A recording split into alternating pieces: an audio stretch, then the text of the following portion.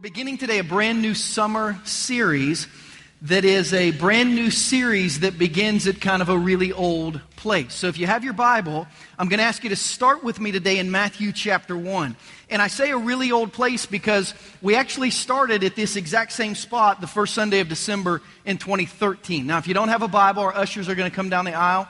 They've got Bibles that you can use today. They've got Bibles that you can have today. So if you'd like to have a Bible open as we study God's Word, just wave at them. They'll give you one. If you don't know where yours is, or it's been a long, long time since you've even remember having a Bible, just put your name in this one and keep it and take it home and start reading it. And today we begin a brand new series about the life of Jesus through the lens you're going to see of the life of David. And in Matthew chapter 1, as you turn to Matthew chapter 1, I want you to notice a few things. One, I want you to notice that Matthew chapter 1, for those of you who are maybe brand new to church, or maybe this is your first time ever in church, Matthew chapter 1 is the first book of the New Testament, or the second part of the Bible. For thousands of years, if you're Jewish, or if you have Jewish friends or Jewish relatives, the Jewish people still study the Hebrew Bible, which is the first 39 books of the Christian Bible. We call that the Old Testament. The word testament means covenant, or it means promise. Literally, for 2,000 years of Old Testament history, God promised that a Savior would come who would change everything.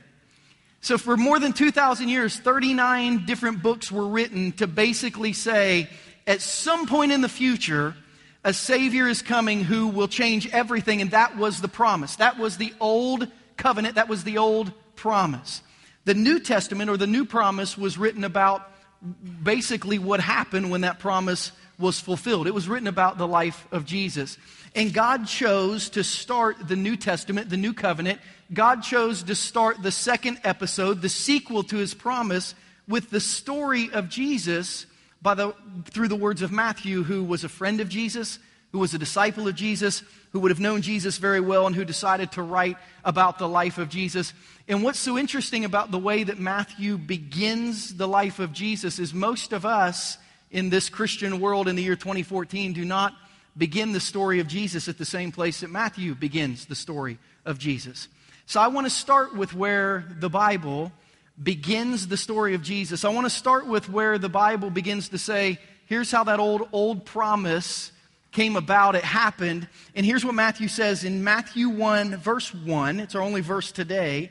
It says, this is the genealogy of Jesus, the Messiah, the son of David, the son of Abraham. Now I want to stop right there. I want to read it one more time. This is the genealogy of Jesus, the Messiah, the son of David, the son of Abraham. Now in that first verse we see several things. First we see the word Messiah. Messiah is a Hebrew word that means Savior. Later in Scripture we'll see Jesus called Jesus Christ. Christ is a Greek word that means Savior. Of course the English word is Savior. So basically Matthew is saying for thousands of years people have talked about the Savior, and he opens his book by saying, He's here. And more than saying He's here, he says, here's what you need to know about Him. Now, the reason this is important to us is because we have coined at Journey 2014 as the year of Jesus. And we said last September that when it hits 2014, the calendar, we're going to take 52 Sundays and we're just going to study the life and the teachings of Jesus. And we did that. Starting in January, we studied Jesus' mission. And we looked for almost 10 weeks at the Sermon on the Mount. Jesus in Matthew chapter 4, the very first words of His ministry were, you need to change your life and become more like me. And then in Matthew 5, 6, and 7, He told us how to do that. He laid out the mission of what His ministry would do. After that, we did a series called The Veil, where we looked at Jesus' ministry. And we saw that the sole purpose of Jesus coming to planet Earth was to end our separation from God so you and I could be as close to God as Adam and Eve were close to God in the Garden of Eden. And then for 5 weeks we looked at Jesus' messages in a series that we call Practical Jesus. We kind of asked these questions, what would Jesus say about this? And what would Jesus say about this? And how would Jesus tell me to handle this? And we looked at 5 real practical messages, and we looked at Jesus' messages. But this summer, we're going to look at Jesus the man. We're going to look at the type of man Jesus was spiritually. Why? Because the word Christian, if you're a Christian, the word Christian means follower of Jesus.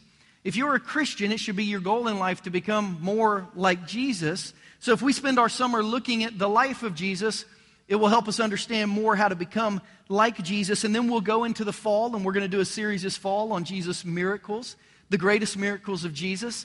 And then later in the fall, we're going to do a 6-week sermon series on Jesus' methods of discipleship. How did Jesus help someone learn who God was and teach them to really get close to God? And then at Christmas, we're going to do a series looking at Jesus' mayhem, how when Jesus came to planet Earth, he literally messed up the world of anyone and everyone he came into contact with, in a sermon series we're going to call Scandal.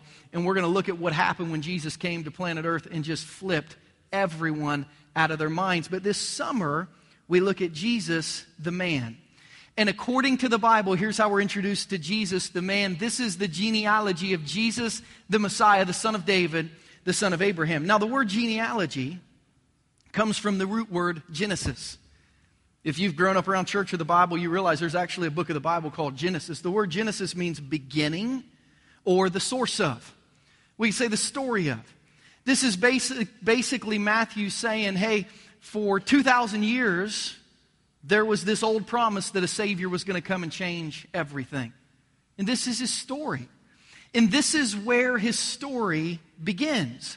But he begins at an interesting place for those of us who've maybe dabbled in the church but don't know a lot about it. Because when I read those words, some of you are thinking, that doesn't sound right. This is Jesus the Messiah, the son of David. And you're thinking, time out, that's not right. Jesus wasn't the son of David, he was the son of Joseph. His dad's name wasn't David, and he was the son of Mary.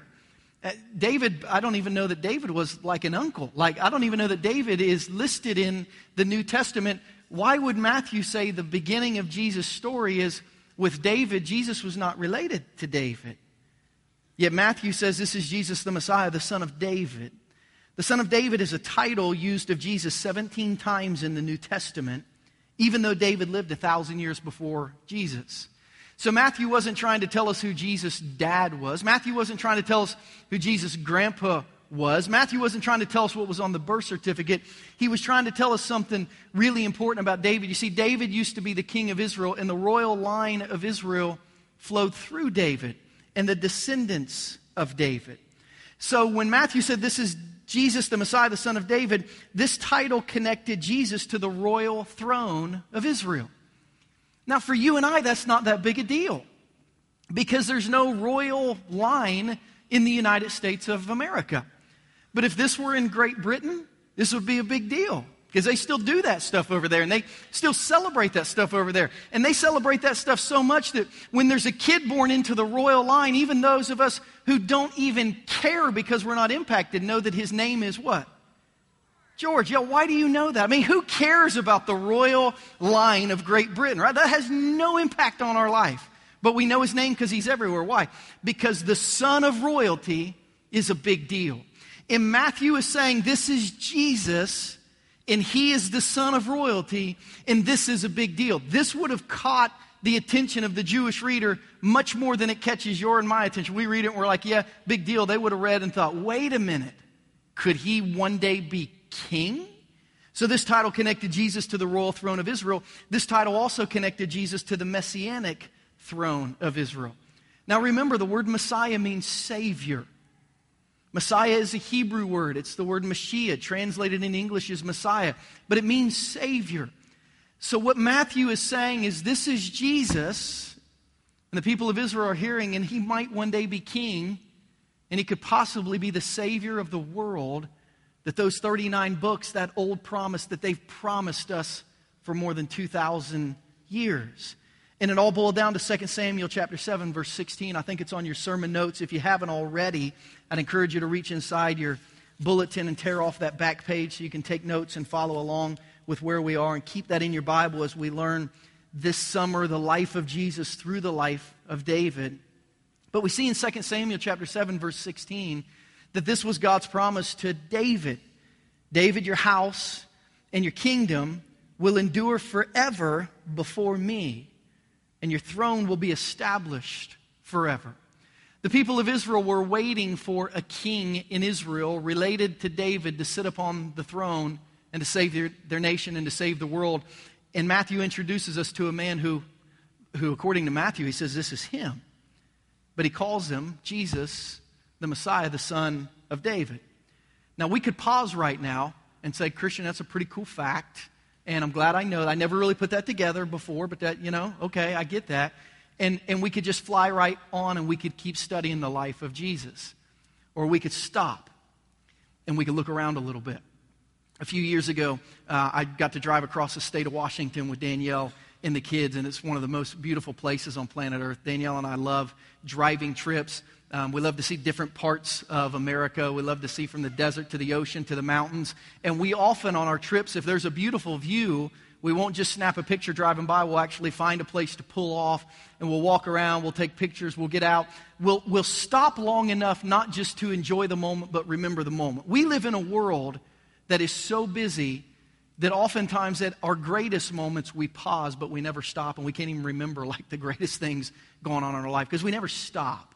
So what I want to do as a church this summer is I want to stop. Instead of pausing at the life of David and skipping over, I want to stop, and I want to get out of our spiritual cars, and I want to spend a few weeks, 12 to be exact, looking at the life of David through what we call inductive Bible study. Now, those of you who are Bible nerds, this isn't on your note, but you'll want to learn this. Inductive Bible study, you should write that down on your notes if you're a Bible nerd. If not, you ignore the next 30 seconds. Check your text messages, their weather or whatever, and then come back to us.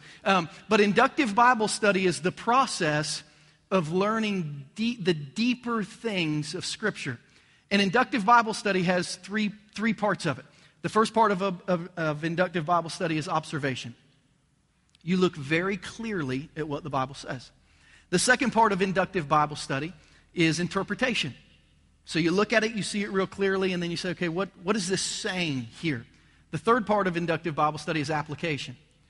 So basically, it's a way to read the Bible slowly, clearly, and with purpose. What do I see?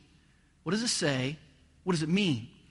What I want to do with the life of David this year is I want to look at the life of David, I want to stop and I want to observe it. And then I want to interpret this man David, who is so important in the life of Jesus that Matthew lists him first in the genealogy, the source of who Jesus is. And then I want to figure out what we can apply to our life. So that's what we're going to try to do this summer. Why? Because according to Scripture, David was the man with the God-shaped heart.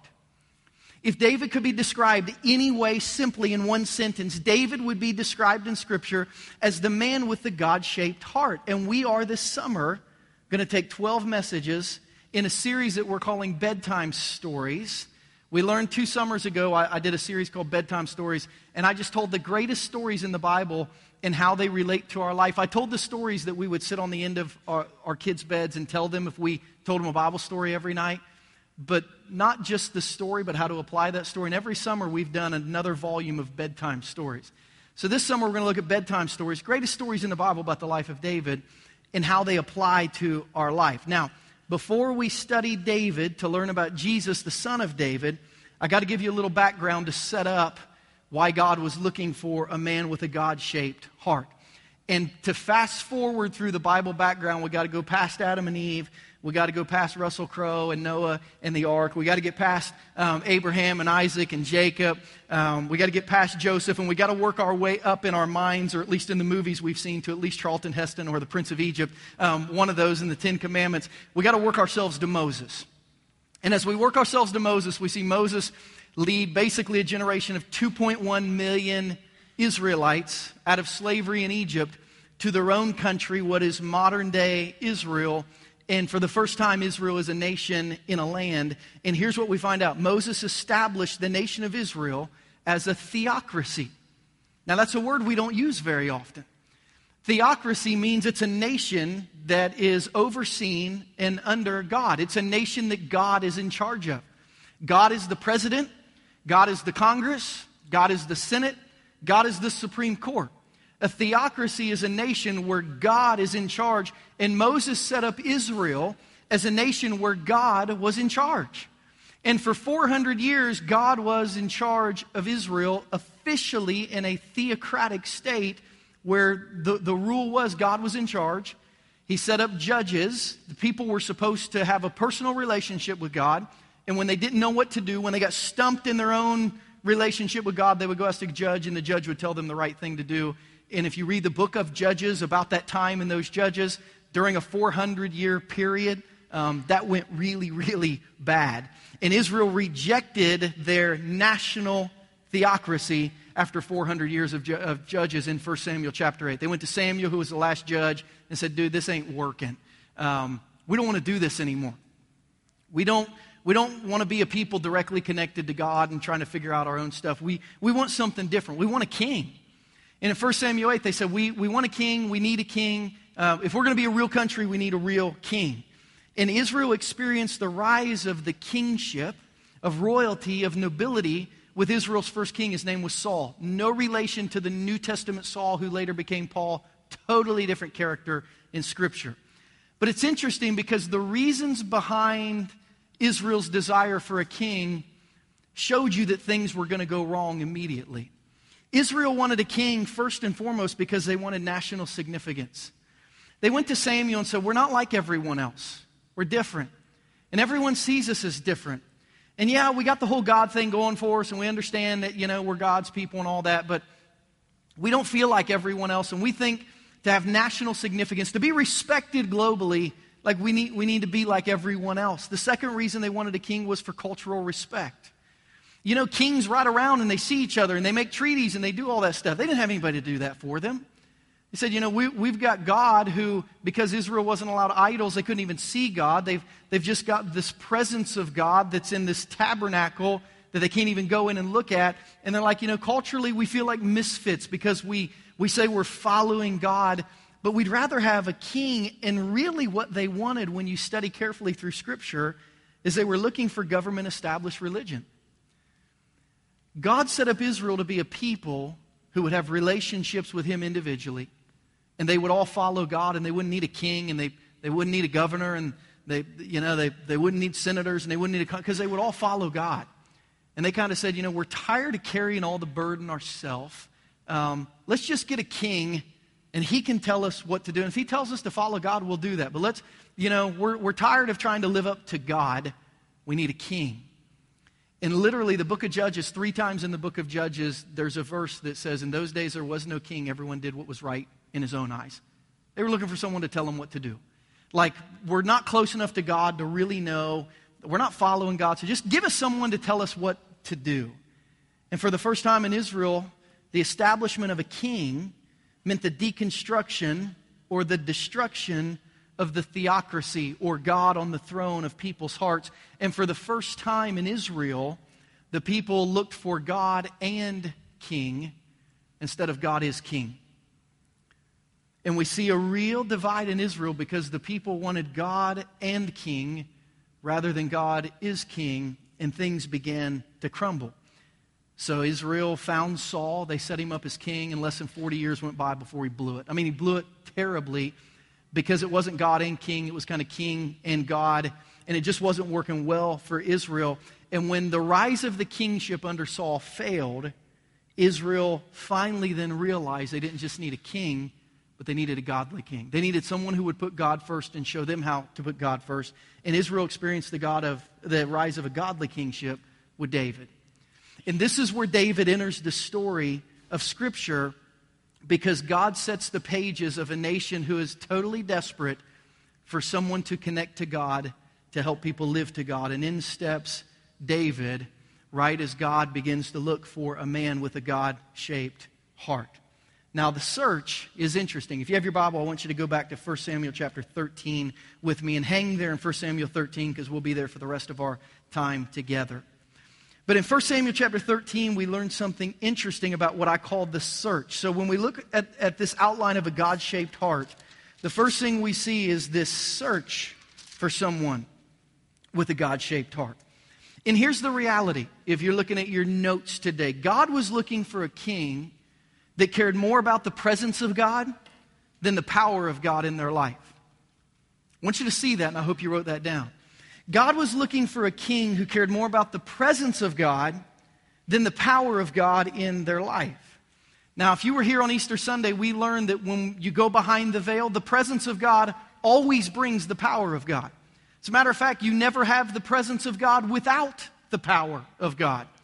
But if you're just looking for the power of God and not caring about the presence of God, you might miss both. But it's kind of sad because when we look at life, I don't know about you, but I know a lot of people, and sometimes I am one of these people. There's a lot of times that I want the power of God without the presence of God. I just need the power of God at the time. There's a lot of people that desire the blessings of God, but they're not willing to have any obedience to God.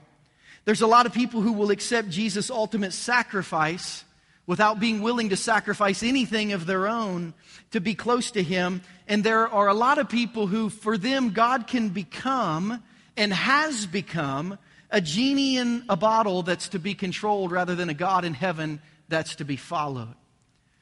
And it's funny how much, as I look into the life of David, how much I see a nation living very much like the United States of America today, where we want what God has for us, but we're not sure if we really want God. And that's where Saul was as he tried to set up the kingship, and that didn't work. Saul said, I want God, but I want Him on my terms. I want God, and when I need God, I'll let Him know, but I really want a God that I can control. I need what God has, don't know that I want all of God. And God said, that's not going to work, Saul. And in 1 Samuel chapter 13, verse 14, we see basically a casting call. We see the first ever global search for what God is looking for. Now, in our country, we would call this is like a casting call for like American Idol, right? Like God says, I'm looking for someone in the country who can do this. Now, I don't know that Israel would have called it Israeli idols because idols were forbidden in Israel. So they probably would have called it something else, like Israeli, really important person. But this was like a national casting call. God says, I'm looking for the come one, come all. I'm looking for the very best of the best in this. And here's what God says I'm looking for. He told Saul, your kingdom will not endure, 1 Samuel 13:14. For the Lord has sought out a man. Circle those words. God said, I'm searching for someone. The Lord has sought out a man after His own heart, and He's appointed him ruler of His people, because you've not kept the Lord's command. God says, Saul, I'm looking for someone who will do what I tell him to do. I'm looking for someone who loves me more than what I can give them. And here's what we learn from the life of Saul that I think it's important for all of us to understand. It's impossible to do God's thing your way. Like, it's impossible for you to say, I'm going to follow God, but I'm going to do it this way. Because that makes you God, not God. So when God says, live this way, and you says, I think I'm going to live that way, you're saying to God, you're not God. Like, I appreciate the parts of you that I need, but really I'm going to do things my way. And this is what Saul did. God would say, hey, Saul, go do 1, 2, and 3. And Saul would say, okay, I'll do 1, 2, 3, and 4. Like, I just want to throw that one out. I thought we should do that too. And God would give Saul another chance. And he'd say, no, Saul, go do A, B, C. And Saul would do A, B, D. And he would say, I just think this was a better way. Like, this was just easier to do. And every time God told Saul to do something, Saul would do it, but he put his own little twist on it, and he proved to God that I'm going to follow me, not you. And God said, that's not going to work. And in 1 Samuel chapter 16, if you have your Bibles open still, I want you to flip over to 1 Samuel 16. We see again what God is looking for. And God is searching for someone who has a God-shaped heart. Samuel, who would have been like God's Ryan Seacrest, right? Like, he led this search and like hosted the competition, went from town to town to try to find this person. He ended up in David's town, Bethlehem, and he ended up at David's house, and he ended up talking to David's dad, and he saw David's brother, and he thought, man, this has to be the guy. But listen to what God said to him in 1 Samuel 16:7. The Lord said to Samuel, don't consider his appearance or his height, for I've rejected him. The Lord doesn't look at the things people look at. People look at the outward appearance, but the Lord looks at the what? The heart. So God says, I'm looking for someone with a God-shaped heart. And when I find that person, the person who has a God-shaped heart is going to have a God-shaped life. So we go from the search to the missing son. Stay with me in 1 Samuel 16, because Samuel shows up, knocks on the door of David's house, and here's how all this goes down. Everyone is there but the man with the God-shaped heart. It says, when they arrived, Samuel saw Eliab, as David's older brother, And he thought, surely the Lord's anointed stands here before the Lord. But the Lord said to Samuel, don't consider his appearance or his height. So clearly he was big and good looking, according to 1 Samuel 16:7. Don't consider his appearance or his height, for I've rejected him. The Lord doesn't look at the things people look at. People look at the outward appearance, but the Lord looks at the heart. Then Jesse called Abinadab and had him pass in front of Samuel. But Samuel said, the Lord has not chosen this one either. Jesse then had Shammah pass by. But Samuel said, nor has the Lord chosen this one. Jesse had 7 of his sons, who I assume all had weird names, pass before Samuel. But Samuel said to him, the Lord hasn't chosen any of these. So he asked Jesse, are these all the sons you have? They're still the youngest, Jesse answered. He's tending the sheep. Samuel said, send for him. We're not going to sit down until he arrives. So he sent for him and he had him brought in. He was glowing with health, and he had a fine appearance and handsome features. Then the Lord said, rise and anoint him. This is the one. So Samuel took the horn of oil and he anointed him in the presence of his brothers. And from that day on, the Spirit of the Lord came powerfully upon David. And here's a couple cool things that you need to know about David as you and I try to be like Jesus the Messiah, the son of David. Before David's name is ever mentioned in Scripture, we're told about his heart and his spirit. Because God wasn't looking for David. God was looking for a person whose heart and whose spirit were totally committed to him. His name just happened to be David. And what we find out as we read through Scripture, David not only loved God, clearly, because that was what God was looking for, but he was led by the Spirit of God, according to 1 Samuel 16:13. It says, so Samuel took the horn of oil, he anointed him in the presence of his brothers, and from that day on the Spirit of the Lord came powerfully upon David. And here's what's cool about David, who would become the greatest leader in the history of Israel. Great leaders are usually the greatest followers first. The reason God could use David is because David was willing to follow God. The reason God could not use Saul is because Saul was not willing to follow God. Do I think Saul loved God? Probably. But he didn't follow God, so that eliminated him. And it's funny how the church today has stopped asking the second half of the equation as we try to have a heart for God like David did. And you say, what do you mean by that? I don't want you to answer this question out loud, but I want you to think about how easily the answers come to the questions. Question number 1, do you love God? Like you think about that question, do you love God? And we all think, yes. Well, yeah, of course. Okay, question number 2, will you do anything God tells you to do? How come we don't as quickly say, well, yeah, of course. You see how we've missed the equation in American Christianity today? Do you love God? Yes, okay, that's enough. No, God wasn't just looking for someone who loved him. God was looking for someone who would follow him. Follow him when it was hard. Follow him when it was easy. Follow him when it led to tremendous blessing. Follow him when it led to tremendous burden. And David was willing to not only love God, but he was willing to follow God with whatever God would give him. And why is it that we think we can be such great Christians that we can really love God, but we're not sure about following God? Because I don't know about you, but I pause. In my spirit, I pause. Christian, do you love God? Yes. Christian, will you do whatever God asks you to? I'd like to see what he's going to ask me to do first, right? I mean, don't we pause there and say, well, I think. But there's a level of trust before we hit obedience. And for some of us, there's stuff that this book clearly says. Do you love God? Yes. Are you willing to live according to this? I don't know. It's kind of hard. So God says, I'm going to shape Jesus and followers of Jesus, Jesus the Messiah, the son of David. I'm going to shape people who follow Jesus to be like David. Because this search led to this missing son who showed us this person whose heart and whose spirit were totally devoted to God, which leads us ultimately to the son of David that we will see later on in Scripture through the life of Jesus. Now, what's cool is we begin to put the pieces together. We understand the life of Jesus and the ministry of Jesus. We actually understand the rejection of the ministry of Jesus a little better when we think of him as the son of David and we know who David is. Because Jesus was born into a world that was looking more for a Saul than for a David. Why would Israel crucify Jesus?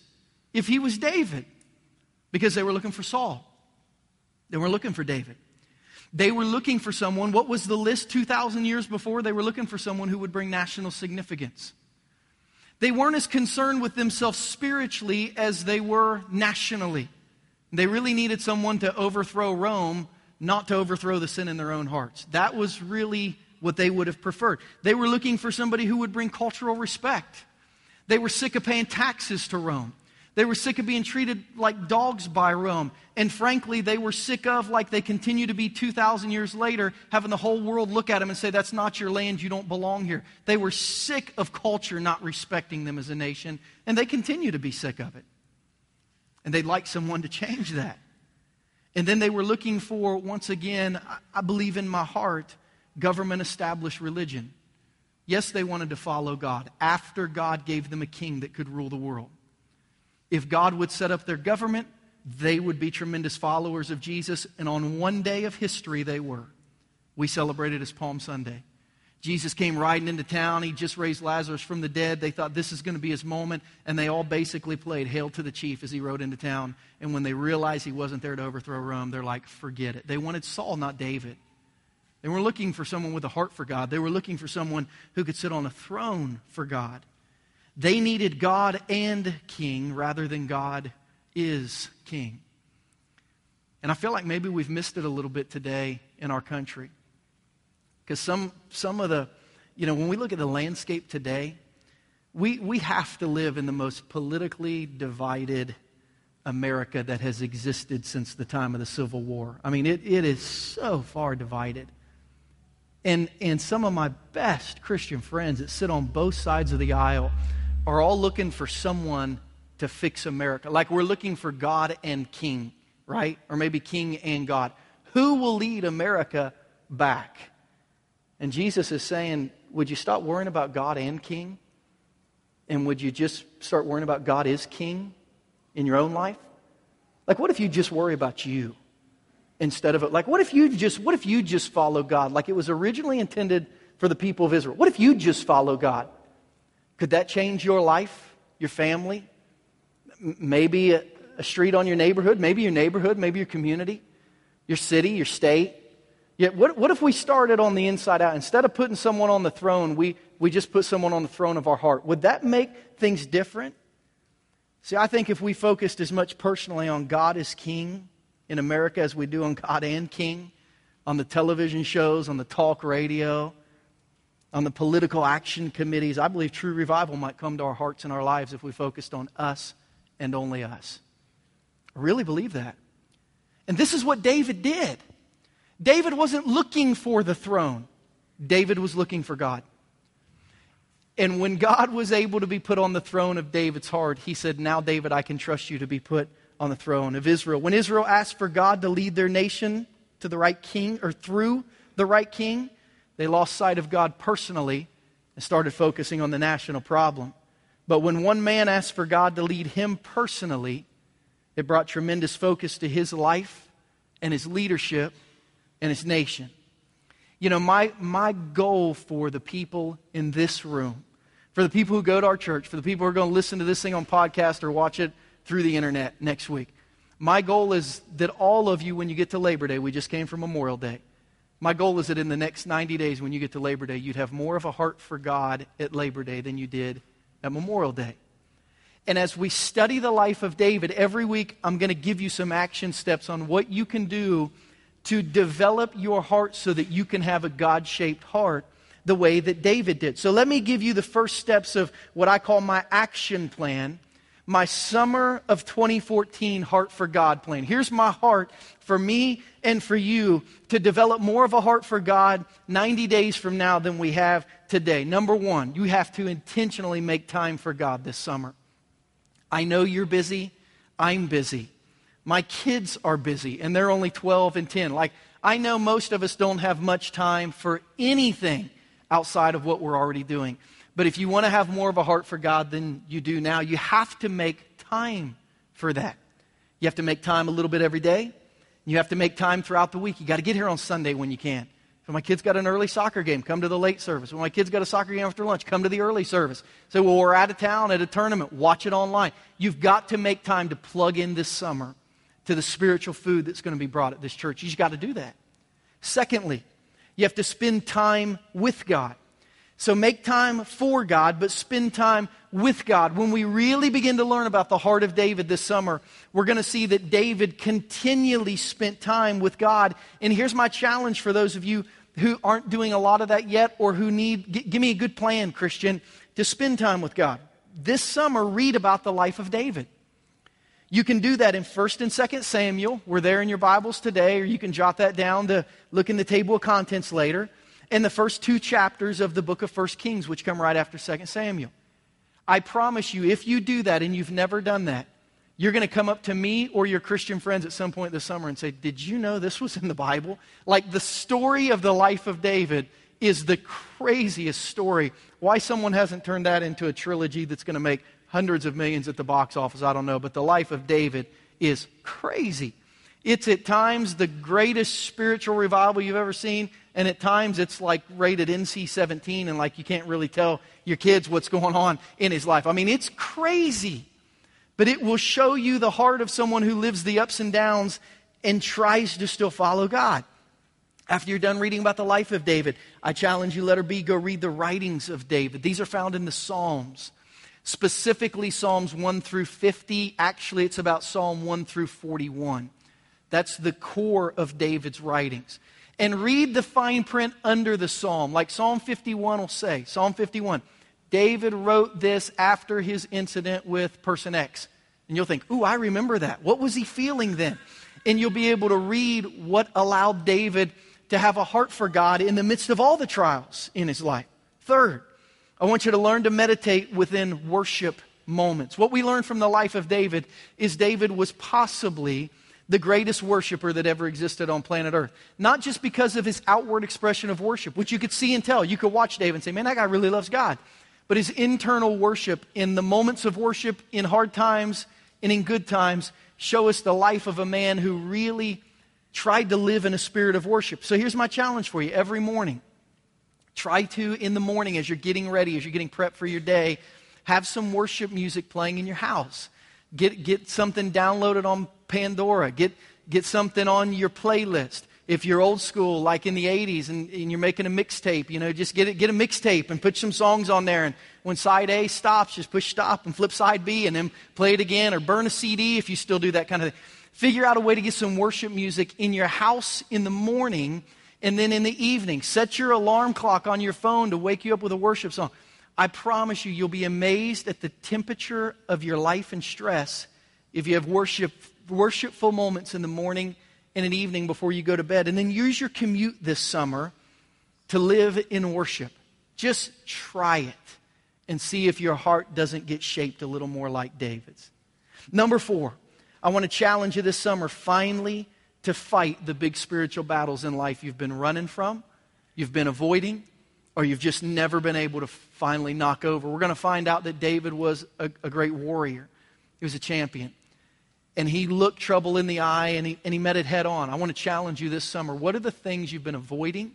What are the things that always kick your butt spiritually? What are the things you've been running from or you've been denying? Face those and fight those this summer. Number 5, I want to challenge you to get obedient to the difficult spiritual things in life and learn to become a great follower. There are things that Jesus asks all of us to do with our schedule, with our marriages, with our parenting, with our lives, with our attitudes, with our actions, with our emotions, with our finances. There are things God asks us to do that are very difficult. And some of us have been avoiding some of the harder areas. This summer, find a way to get obedient to the difficult things. Why? Because you can trust God. Do you love God? Yeah. Will you do whatever God tells you? If we could get ourselves to the point this year by saying yes, and then, Lord, help me, that would be a good point to be at spiritually. And then finally, number 6, I want to challenge you to ask every day for the Spirit of God to live within you.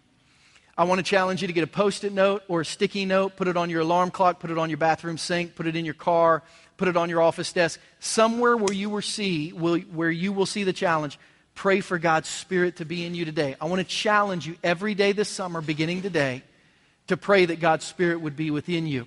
And here's my money back guarantee for you. If you do these 6 things, I promise you, when you get to Labor Day, you're going to be closer to God and have more of a God-shaped heart then than you do now. I promise you, if you will commit to doing these things. Jesus, the Messiah, the son of David, the son of Abraham, is the greatest man who's ever lived and walked the face of planet Earth.